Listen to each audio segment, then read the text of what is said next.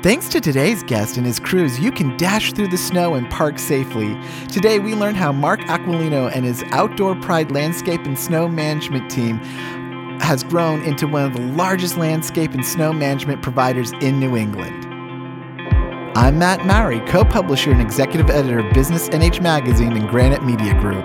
And I'm Christine Kerrigan, co-publisher of Business NH Magazine and chief creative officer for Granite Media Group, and welcome to BizCast NH.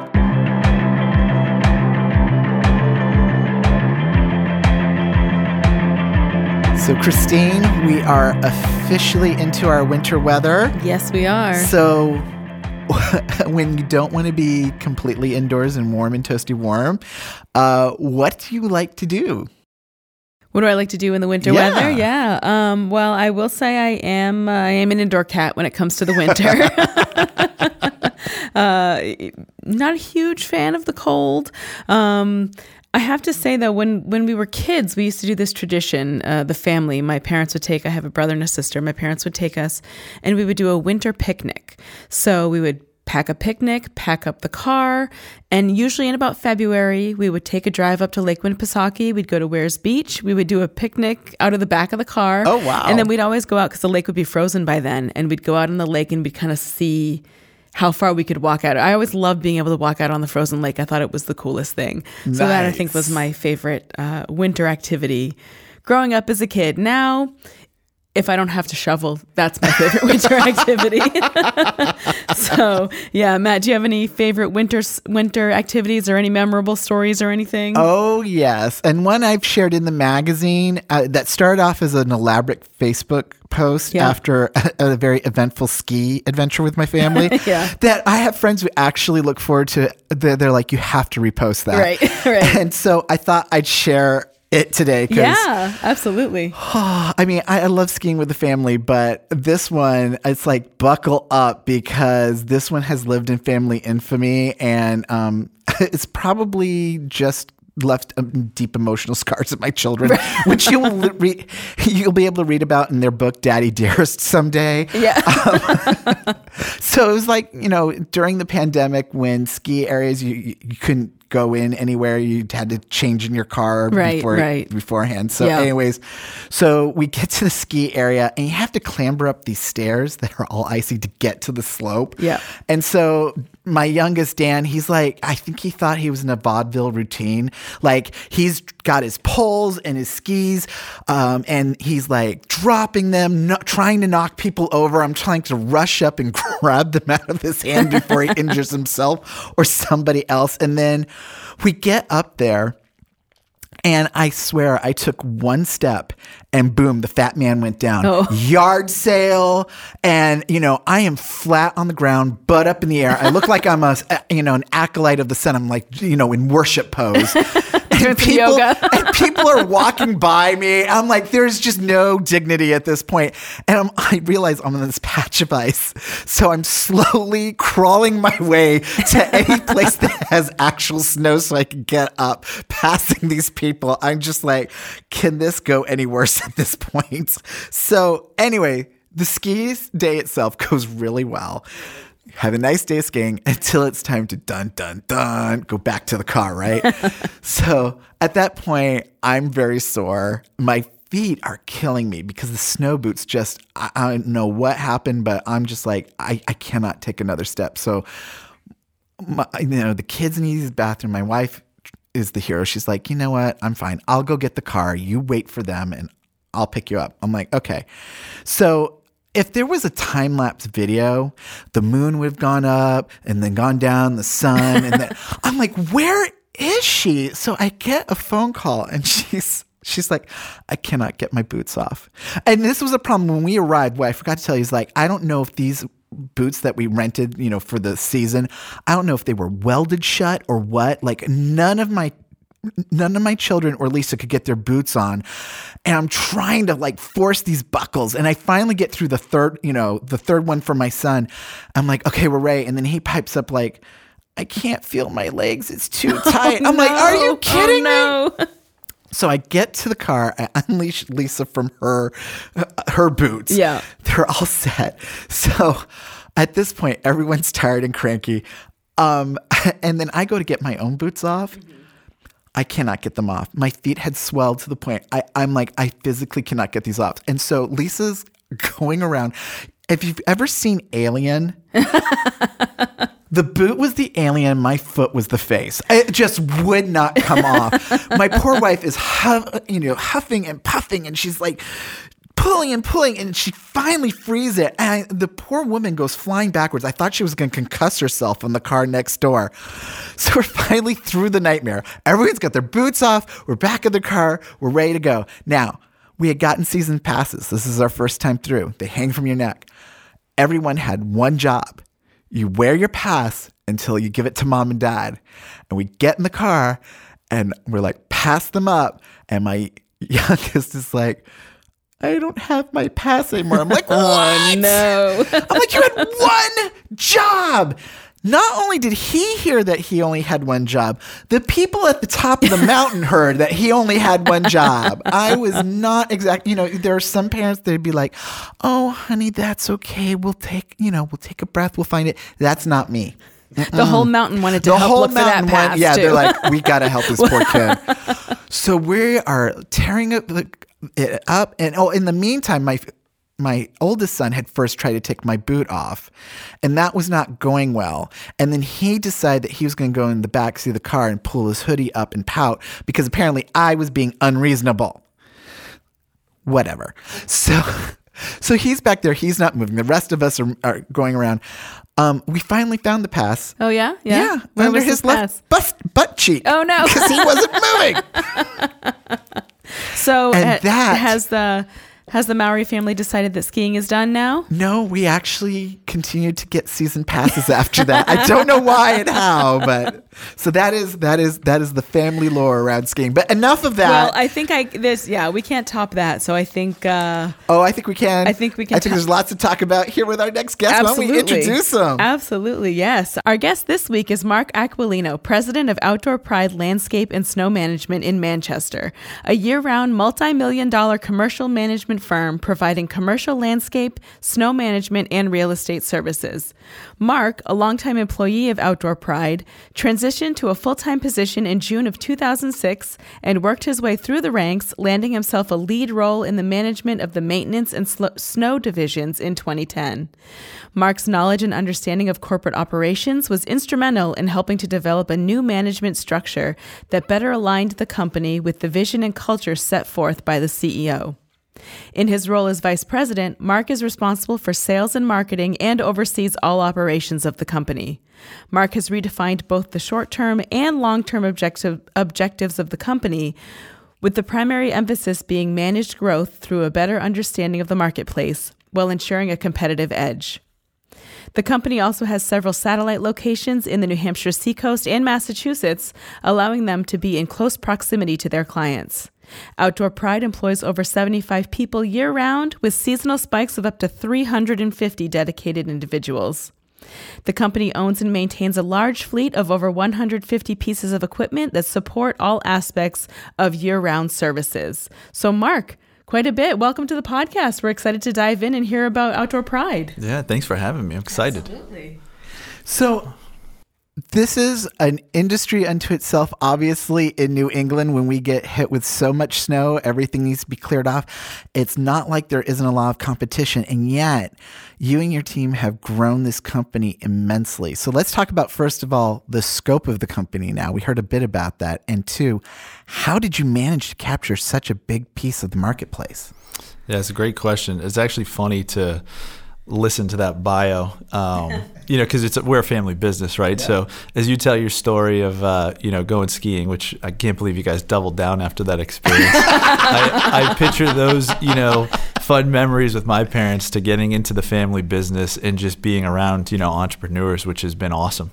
And the company's grown, and really the testament to how we've grown it and how we've been able to capture the marketplace is we just got super focused on the foundation that, my parents had built, and we doubled down on that, right? We said, hey, we've got a great product, we've got a great team, and when you talk about our competitive edge, we undoubtedly put that as to our culture, right? Like we have a saying, culture eats everything for breakfast. It's a famous saying. It's out there, and we embody that to the fullest. From where I've worked in the company to where I started to where I am now, it's crazy, just the scope of my role, right? My goal now is strictly just to put people in lanes for them to be successful, right? That's where I spend 95% of my time.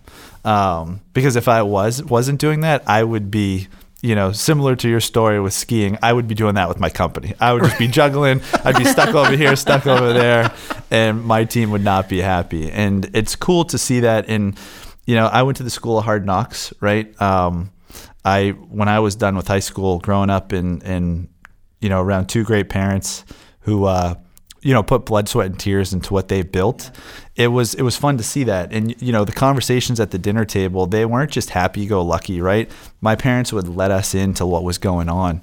And I think it was because I was able to see, when they started to get some traction and some excitement to like those tough conversations about, hey, we need to think about this, or so-and-so left, or, oh man, we're bummed out we didn't get this new work or this new opportunity. It kind of fueled my desire to get into it. And ever since then, I haven't looked back because we're having so much fun. And the direction of which we're going is what I'm most excited about, right?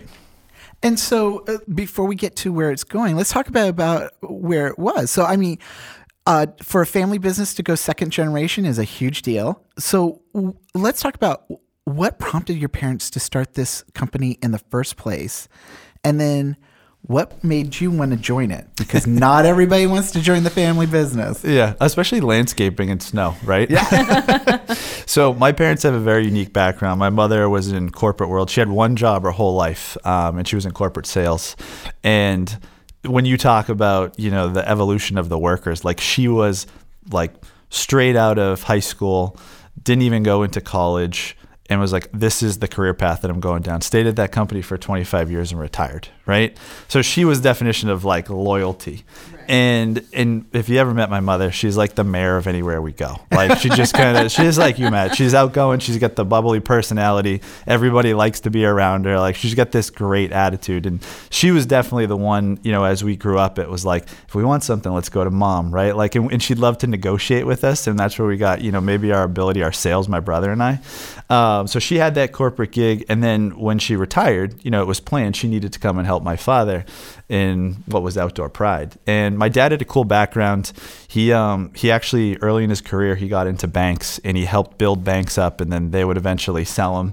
So he started at like almost the equivalency of like a teller and worked his way up to running the branches and did it with sweat equity. Yep. And so it was very cool. He went from this financial background, wearing a suit every day to like, what, I think I'm going to go mow lawns. And one of the cool things about my father that, has helped me identify to where I've wanted to go. And I think really what got me into this business is he used to talk about his time at the bank, and he ran the branches, right? So he'd oversee the hiring, he'd oversee, loans going out, he'd oversee all the departments. But where he really got his energy from was listening to people that came in and wanted to start a business. And, back then it was when community banking was community, right? Like you knew people by their name, you respected them by their name. If you had come in and we had a great relationship, it was almost like, well, why wouldn't I give you money, right? And so that aspect of community and him helping people would come to him all the time and be like, hey, Mike, I have this great business idea. And he'd sit down and he'd get energy from helping them. And I think that he was at his core helping people so much that he probably got, the courage to be like, hey, I'm going to go out and start my thing, right? And that's what he did. After they had sold, he went to the bank president and was like, I'd love to get a loan to buy a dump truck, and started Outdoor Pride, which is pretty cool. Which I'm sure is not something they're used to their former employees coming to them about, like, okay, I've done my time in banking, I'm good, I want a dump truck now. Yeah, trade in the suit for some overalls, right? Yeah. And so that that's their story, and really what kind of back to the conversation of hearing you talk about the things you're doing with your family is those dinner table conversations were awesome. Yeah. I think about it, I'm like, oh man, like those were really cool. Like just the fact that my parents would share those things with my brother and I, and it was a blessing in disguise because my brother's very entrepreneurial minded. He has his own business. I've taken the family business and just kind of rolled with it. But I saw early on, like, hey, my parents are, have a decent life. They seem to be happy. They can spend some decent amount of time with us, but there's kind of two types of people. And I've learned to realize that, now with my experience out in the working world is like, there's like those entrepreneurs that can risk it all and put it on the line. And that's what my parents did. I mean, they put everything they had into the business. My mom had the decent, job where it was pretty secure and she did really well at. And, my dad had this great corporate career as well. And then he was like, I just have a passion. I feel like I got to do this, And so seeing them do that, and seeing that type of entrepreneur, I think the other side of it is like, I came into this, saw what they had done, and I think recognized a path and an opportunity of where it could really go. And I wouldn't have been able to recognize that had we not had, those family dinners and talk about those things, and get to see things from, a different perspective. And so that was where I got into it. And all I really knew how to do was work hard. Right? Like I saw my parents do that, right? Like we would, grandparents were always over helping us and taking care of us. And my mom and dad were always at work. And I respected that because I was like, well, the fact that they're doing that means, my brother and I can do this, or we can, afford these opportunities, which was great. And so I just said, let's go into the family business, and looked at the foundation that they had eventually built. And luckily, another key piece that my father gave me was like, listen, surround yourself with great people. Right? Like you might not figure it out. You might not have the answer, but when good people get together and they have collective minds on a common goal, there's nothing you can't accomplish. And really, I've used that philosophy to take us where we're going. So it's pretty cool. And, you talk about not only surrounding yourself with the right people, but obviously there is a commitment to treating them right. And, it's not an industry that you automatically think of as like, there's a top employer for me to go work for. But you have made our best companies to work for list, and some others. Can you talk about what makes you different in the industry as an employer, and why you've made that commitment? And what are some of the things that you do? Yeah, those are great questions. So like I mentioned, I've had almost every role. Yeah. And one of the things that was tough when we were, a small $2-3 million company was I would get really close to my coworkers, right? And I'm out in the field, and I'd work so hard to, train the next person and be like, okay, if I train that person, like I can elevate myself and get to the next level. And, we're still a seasonal business, right? Yeah. Like the grass grows and the snow falls, but there's those transitionary periods. And back, when I originally got into the business, we were solely focused, not solely, but predominantly focused on the green industry, right? So the landscaping side. Yeah. The snow side was like this thing that, we kind of felt we had to do, right? Like, oh, we have all these trucks, let's plow, let's do our thing. And I said, I don't want to do this every year. Like, I don't want to have a great person come in and then have to tell them goodbye because we don't have the work. And so selfishly, I wanted to elevate myself, and I wasn't going to be able to elevate myself if I couldn't replace myself, right? And so that was the reason behind where I wanted to drive this culture. So we took that philosophy, got great minds together and said, hey, how do we make this a really great business that can sustain our employees? And that was the start of it. And ever since then, we've just perpetuated it forward. And we said, if we really want to provide career opportunities to everybody, we need to make a business plan that, takes the seasonality out of this so we can give people security and longevity. And because of that evolution, the team that we've built, we've been fortunate enough to be one of the best companies to work for. We've been in Forbes magazine, and we've had all these really great things happen to us. And our secret sauce at the end of the day is really how we treat people, and we want to provide better opportunities for them. And so we are always been part of this growing organization. We don't just grow because we think it's cool. We realize that in order to provide opportunity, not for, my colleagues at my executive table, but for the person that just walks in the door, we need to grow so that we can offer them security and more positions to move up, right? And so that's really the power behind our growth and what we've learned. And as we've grown in scale and size, and we've minimized, the seasonality of our business and tried to, really hone in on making this a great career, we've been afforded to the luxury of being able to say like, hey, you can work here, you can do full-time, you can have a 401k, you can plan for retirement, you can work and earn a bonus. And those are some of the things that we do that make us different, because we realize like we're still a service business that sells labor, right? Like everything that we do in terms of, if we have a $100,000 contract or we're out to do this job, we need people to do it. So we've got to treat people right so that they get excited and inspired to work at Outdoor Pride. And that's going to allow us to retain our clients, retain our employees, and, continue on the path that we started. And we'll be right back. Do you wish you had a crystal ball to see what 2024 has in store for your industry? Join Business NH Magazine and leaders from 11 industry sectors at New Hampshire FutureCast 2024 to hear what the new year has in store. Join us on January 25th at the Dairy Field in Manchester. Find out more at businessnhmagazine.com/events.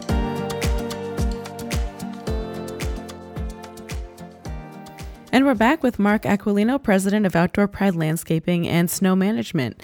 So you're telling us about all the things that you do that have made you land on our best companies to work for list, as well as many other lists that you've... Top Family, the Private 100. Yeah. So I know one of the practices that you've implemented recently is your open books policy that you have. So you're very open about your finances with your staff. Can you tell us a bit about why that was important to you and how you've seen that be a benefit to the organization? Absolutely. I think one of the problems that we have in business, and this just isn't just in ours, this I feel is something across the board, is we don't know how to keep score, right? So I needed to think of myself, if I just walked in off the street at a company, there's a couple things that I'd want to know. Number one, I'd want to know, like, am I going to have longevity or career out of this, right? Number two, like, is this company doing okay? Like, do they have financial problems? Like, if I'm going to commit my time here, are they a company that's, reputable, has a good brand, and going to be able to sustain? And so I grew up playing sports, right? All the time, right? Like, if, our ski trips were like, basketball trips and soccer trips and this and that. Yeah. And one of the things that I loved about sports and being competitive was, you knew how to win the game, right? If you were playing basketball, you're like, well, we gotta put the ball in the net. We gotta score points. Right. But you also need, to understand strategy and how to defense and when to full court press. And the way that we all know to do that is there's a big scoreboard up there that tells us where we are. And I said, if I want to influence the game, I need to know what the score is. So I went around the industry, Googled things, talked with other business colleagues and mentors, and we stumbled across open book management. And I said, wow, this is a really unique opportunity to have a scoreboard up that our employees can relate to. Because at the end of the day, our employees that are out in the field, they control 72% of our cost, right? From how we operate our equipment to our labor to our materials, and the list goes on.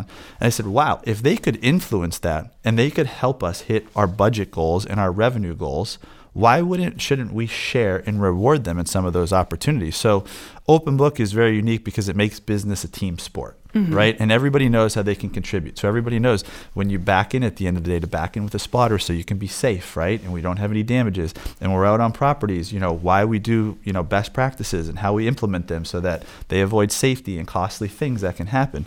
And if we can do that and we can get these small wins, we should win the game at the end of the day. And if we win the game, we want to reward our employees for doing that. So essentially the way that open book works is, we put our financials out there, we put our revenue, we put our cost of goods, and we have weekly meetings about it.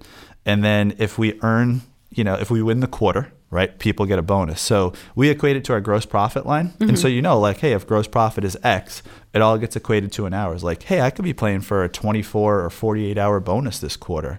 And what employee that shows up, does a great job, can gain feedback, and then we get that little synergy of winning, right? And we understand, like, hey, maybe we didn't hit the sales goal, or hey, maybe we didn't execute that job as best we could. Well, the beauty of business is it keeps going on, right? It's the great game. So we just want to win the quarters, right? And teach and show people how to win. And what that's done for our culture, I mean, ever since we've implemented this, we've paid a bonus every single year. And it's not because we're awesome with sales or we're awesome with this. It's because we have awesome people that are executing and they care, right? So one of the benefits is if you work at Outdoor Pride, hey, I can get paid, year round, but I also could play for a 2-week to 4-week bonus every single year on top of that. So work 52 weeks, get paid for 56. Who doesn't like that? Right, right. And if they can see the finances right there, they're more willing to buy into it, basically. Yeah. And they excuse me, they can see where things are going. So it gives them more of an incentive to work towards getting towards those goals because they have the numbers right in front of them. Yeah, they can influence it, right? Mm-hmm. So let's talk a little bit about that scoreboard that you are willing to talk about publicly, but what's the scope of the company in terms of geography, revenue? How big has this company grown to now? Yeah, it's a great question. So geography wise, we serve southern New Hampshire up to the seacoast, right? So kind of Concord, down to the border, and then over to the seacoast. And then in Massachusetts, we have our hub, which is in Chelmsford. And so we serve, Boston Metro North. So kind of think like, Boston to the border, and then out west as far as like Natick and Framingham. And we have some satellite locations in there. So that's kind of the scope of, where we're at. In terms of, full-time employees, I think this year, like our full-time equivalency was like 137. And then we have an amazing team, and specifically our HR team just onboarded about 167 people in the last 7 weeks. Oh my gosh. Wow. Which is crazy. So they're due for some cocktails once this is all said and done. I would say so. So that just kind of gives you an idea of the people. And then what's been really cool about the evolution of our revenue is, when I started when I took over the company from my parents, we were doing like, 5-6 million. Mm-hmm. And this year we'll finish it off at about 24 million. So in just that, 5-6 year period, we've grown it pretty instrumentally. Amazing growth. Thank you. But that kind of growth, while impressive, comes with challenges when you're growing that fast. So what have been some of the growing pains that you've experienced, and how did you overcome them? That's a great question. Well, first and foremost, I've been afforded great mentors, right? Aside from my parents, right, who I'll put up at the top, I realized when we had a great foundation, we needed to hire people that could own different parts of the company, and we could all have trust in moving forward. So, kind of back to when I took over, if my parents didn't have this unbelievable foundation and brand, that entrepreneur who could kind of put it all on the line and turn it into something, I don't necessarily know if I would have found my niche to like take it to where I thought we could go. But the growing pains when you're just, filling we call it our funnel, right? Like we're filling up our funnel. And at some points we felt like we were drinking from that funnel. We're like, oh my goodness, like it's great to get all this work and have a great brand that has trust and value. But we realized, the biggest thing as we're, kind of add into this is we needed to take the hiccups that were coming in and start to find a lot of processes and systems. And that was the turning point for us, is like we were able to invest in software that runs, our field operations. We were able to, switch everything over from the old school, like writing it down by hand, to like tablets in the field and so on. So technology is like one of those obvious things that's always going to allow companies to scale. But we're really focused now on not faulting people, but faulting our processes, right? Mm-hmm. And I think the fact that I relate everything back to culture is because if we put people in an environment to do great things and we have people that aren't, we need to be able to assess ourselves to find out, like, is this a people or a process problem? And I always tell everybody, look at the process first. Right? Like so-and-so didn't get back to me, or so-and-so didn't do this. Well, why? Like, let's not talk about, them. Let's actually talk about why it's happening. Right? And when you can look at that versus like, just immediately being like, oh, Matt never gets back to me. That, right? Like he never does this thing. Read your diary. Yeah. She left that on the coffee table up there. I think when you get away from that and you say like, well, what am I not doing so that Matt couldn't do that? And that's the culture first evolution that we're at. And I will tell you though, we make a lot of mistakes. And I think that the fact that we're able to admit that and talk about that is something that allows us to perpetuate it forward, which is really cool. There's so much I'm curious about in terms of let's talk about the snow management side of things, because that's what we're in the midst of. I remember growing up, big storms and, sometimes having to put snow gear over my Halloween costume, right? And now it seems like, are we going to have a white Christmas? Do we need to dream about one? Can you talk about when do we get snow? Have you seen a cyclical change in our season? Yeah, there does seem like there's been a definite shift. Yeah. What does that look like? No, you're absolutely right. So, we are weather geeks. I also fully realize that I'm a little weird to like to get up at 2:00 in the morning and go plow. It does take a special person. 100%. Yes. But we thank you for doing Yes, that. No. We're grateful. Yeah. And if you asked, my teen, they'd probably be like, we wish he would just stay at home. But I can't, it's the way I was brought up. I cannot feel comfortable just staying at home when we have hundreds of people out, providing an essential service where I'm literally worried about their safety, right? Like we're making sure people can get to their hospitals, their distribution centers, their campuses, right? Like all of these essential places. And I'm just sitting there saying, like, I want everybody to be safe. Like we train for snow year round. Like we're doing safety stuff in August when it's 90 degrees out, talking about, how to mitigate and reduce slip and falls for our clients. And so that nobody sees that. That's right. Like the part of snow removal that nobody talks about. It's just like, it's snowing again. Like these snowplow drivers are everywhere, right? And that's fine, right? But we take this proactive approach to be thinking about it year round. And the seasonality changes are something that we have to be aware of. So we have, the weather geeks in us, right? And the reason why our clients hire us, all these companies that we know all over New Hampshire and Massachusetts is because we're constantly looking at that. So we know like in an El Nino year, 30% of our snow is going to come in January, 45% of it's going to come in February, right? And the other like 20 or so percent comes in December and March, right? That's what data tells us. That's what 30, 40, 50 year data is. And we hire meteorology companies to specifically do this for us. So they're not just looking at the next 10 days. They're looking at like what is the monthly allowance for snow and how do those trends go in, and then we'll share that data with our clients. Hospitals need to know like, hey, there's a big chance in February that we're going to get a lot of snow. Let's come up with a plan for removal and how to get that off site so you have parking and your emergency rooms can stay open, right?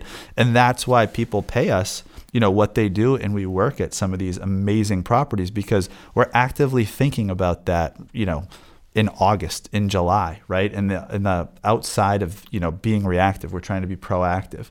So those are the things that we do. It's like this other world where you're like, you guys actually think about that stuff? We're like, no, we do. It's fascinating. I want to go behind the curtain a little bit more before we have to wrap up soon. But I think a lot of people just have the assumption like, well, you take your plows and you go clear the snow. But I mean, what is the thought that has to go into it? What is it like to be out in the middle of the storm at 2 a.m.? What are the things that your folks are having to think about and do, and where to put that snow? Yeah, well, that's why we're doing so much in the off season, right? Yeah. I mean, the training starts. Well, the training never stops, but we have to onboard, hundreds of seasonal people. Luckily, 57% of our seasonal employees are coming back every single year, which is huge in our industry. Usually it's like 15 to like 25% is like a good metrics. So, we're paying well, we're paying on time, we're putting people close to their homes to work. Like we've got a great recruitment strategy that just mirrors up with our brand. But, what we're thinking about at 2:00 in the morning, if you're at a hospital, you're like, this place needs to be open. Like I need to make sure if something terrible happens that I allow for, civilization to get to this important, business that's going to provide care for them. So the thought process there is like, where do I have to focus? How hard is it snowing? What's going on? Is the emergency, entrance open and accessible? Do I have to put more resources there? Also, everybody starts the shift changes at 5:30. And the good news is like, I can recite those things because, I'm a geek and I like this stuff, but the training manuals that we put together, the way we've utilized technology, if you're at a site, you get to see all those things. You can literally recall your notes. And the clients that we have, I mean, you have to remember, we're not just out plowing like, some smaller parking lots. I mean, we have most of our sites, I would say we have an average of 15 to 30 people working at that one site. At a hospital, you need to have 10, 12 laborers. You need to have 5 or 6 pieces of equipment. So the planning, it never stops. It gets refined. It's wild. And I'd invite you guys to come out with us at 2:00 in the morning. I know you like to be snuggled up and cozy, but it is fun to see like what happens and how we make it work. I just tell everybody, a site manager or a supervisor for us is like playing the orchestra, right? So everybody, from the saxophones to the violinist to the pianist to, the flute, they have to do their part. And so, the practice that goes into it to have a good show is very important. And that's really what we try to emulate and do behind the scenes. And I feel like before we wrap up, we have to give some credence to the rest of the business, the landscaping. You recently won an award for landscaping. Can you talk about what goes into landscaping, and particularly an award-winning landscaping project? Yeah, no, we're super excited and proud of the clients that we have. In particular, we get to work with a lot of really cool companies across New Hampshire and Massachusetts that are really reinvesting into their properties. Like, the pandemic changed the way that, people use real estate and the way in which businesses look at real estate and consume it and rent. And we've always been in this unique position where we work for some amazing people that are kind of ahead of the trends. So, amenity-driven things, doing things that drive experience for employees. A lot of the best companies to work for in New Hampshire happen to be our clients too. So, we all know the fun and exciting things that they're doing, but they're utilizing our services to help them get a better experience from their employees. And I think... And what does that look like? What are some of the things that they're doing that you do for them? Yep. So whether that's like doing outdoor putting greens or putting in pickleball courts or setting up areas to like have like beer gardens, right? I mean, you name it. We've done some cool stuff. We have outside cafeterias that are being used. We have walking paths. We have life cycle and fitness. We're putting in tennis courts. I mean, the experience that happens at the office now is changing. And with how tough, the labor markets are across the board, all of these companies, was actually in a meeting 2 days ago with the head of human resources who's, based out of New York City. And they were talking about the reinvestment that they're going to put into their campus so that when they come there, their employees have an amazing time. Right, to remind them that like water cooler discussions, as old as that saying is, are still relevant. They're still important, right? And bonding can happen. It was lonely during COVID and doing everything behind the screen. And, we've seen that people like to get out. And so I think it's really cool to see the shift that's happened in commercial real estate in terms of what employers are giving back to their employees. And the fact that we get to play a fun part in that and drive that experience is very rewarding for us to do for them, right? And the fact that they're realizing making better use of your outdoor space post-pandemic has become really important. Absolutely. And I think the part that's interesting about that too is when you think landscaping for a business, your mind automatically goes to the shrubbery and some mulch, and that's what landscaping is. But to learn that you put in pickleball courts and you're doing outdoor cafeterias and putting greens, I just think that I'm fascinated by that, because I would have never thought that that's what a landscaping company would do, which I guess it doesn't, that clearly makes sense. But I think that's great for you to share that with us and to share that with our listeners. Yeah. And I think there's probably a lot more that we could talk about. But unfortunately, I think our time is up for today. So, but thank you. We appreciate definitely you coming to talk to us. I'm sure with all the snow flying, people will be looking to call you guys to come and help take care of their snow. But once again, Mark Aquilino is president of Outdoor Pride Landscape and Snow Management in Manchester. And we appreciate you joining us today. Thank you very much. Yeah, thank you guys. This was fun. Thank you for joining us today. If you enjoyed the stories and information you heard on today's podcast, find more by subscribing to Business NH Magazine or visiting businessnhmagazine.com. I'm Matt Mowry. And I'm Christine Kerrigan. BizCast NH is a production of Granite Media Group.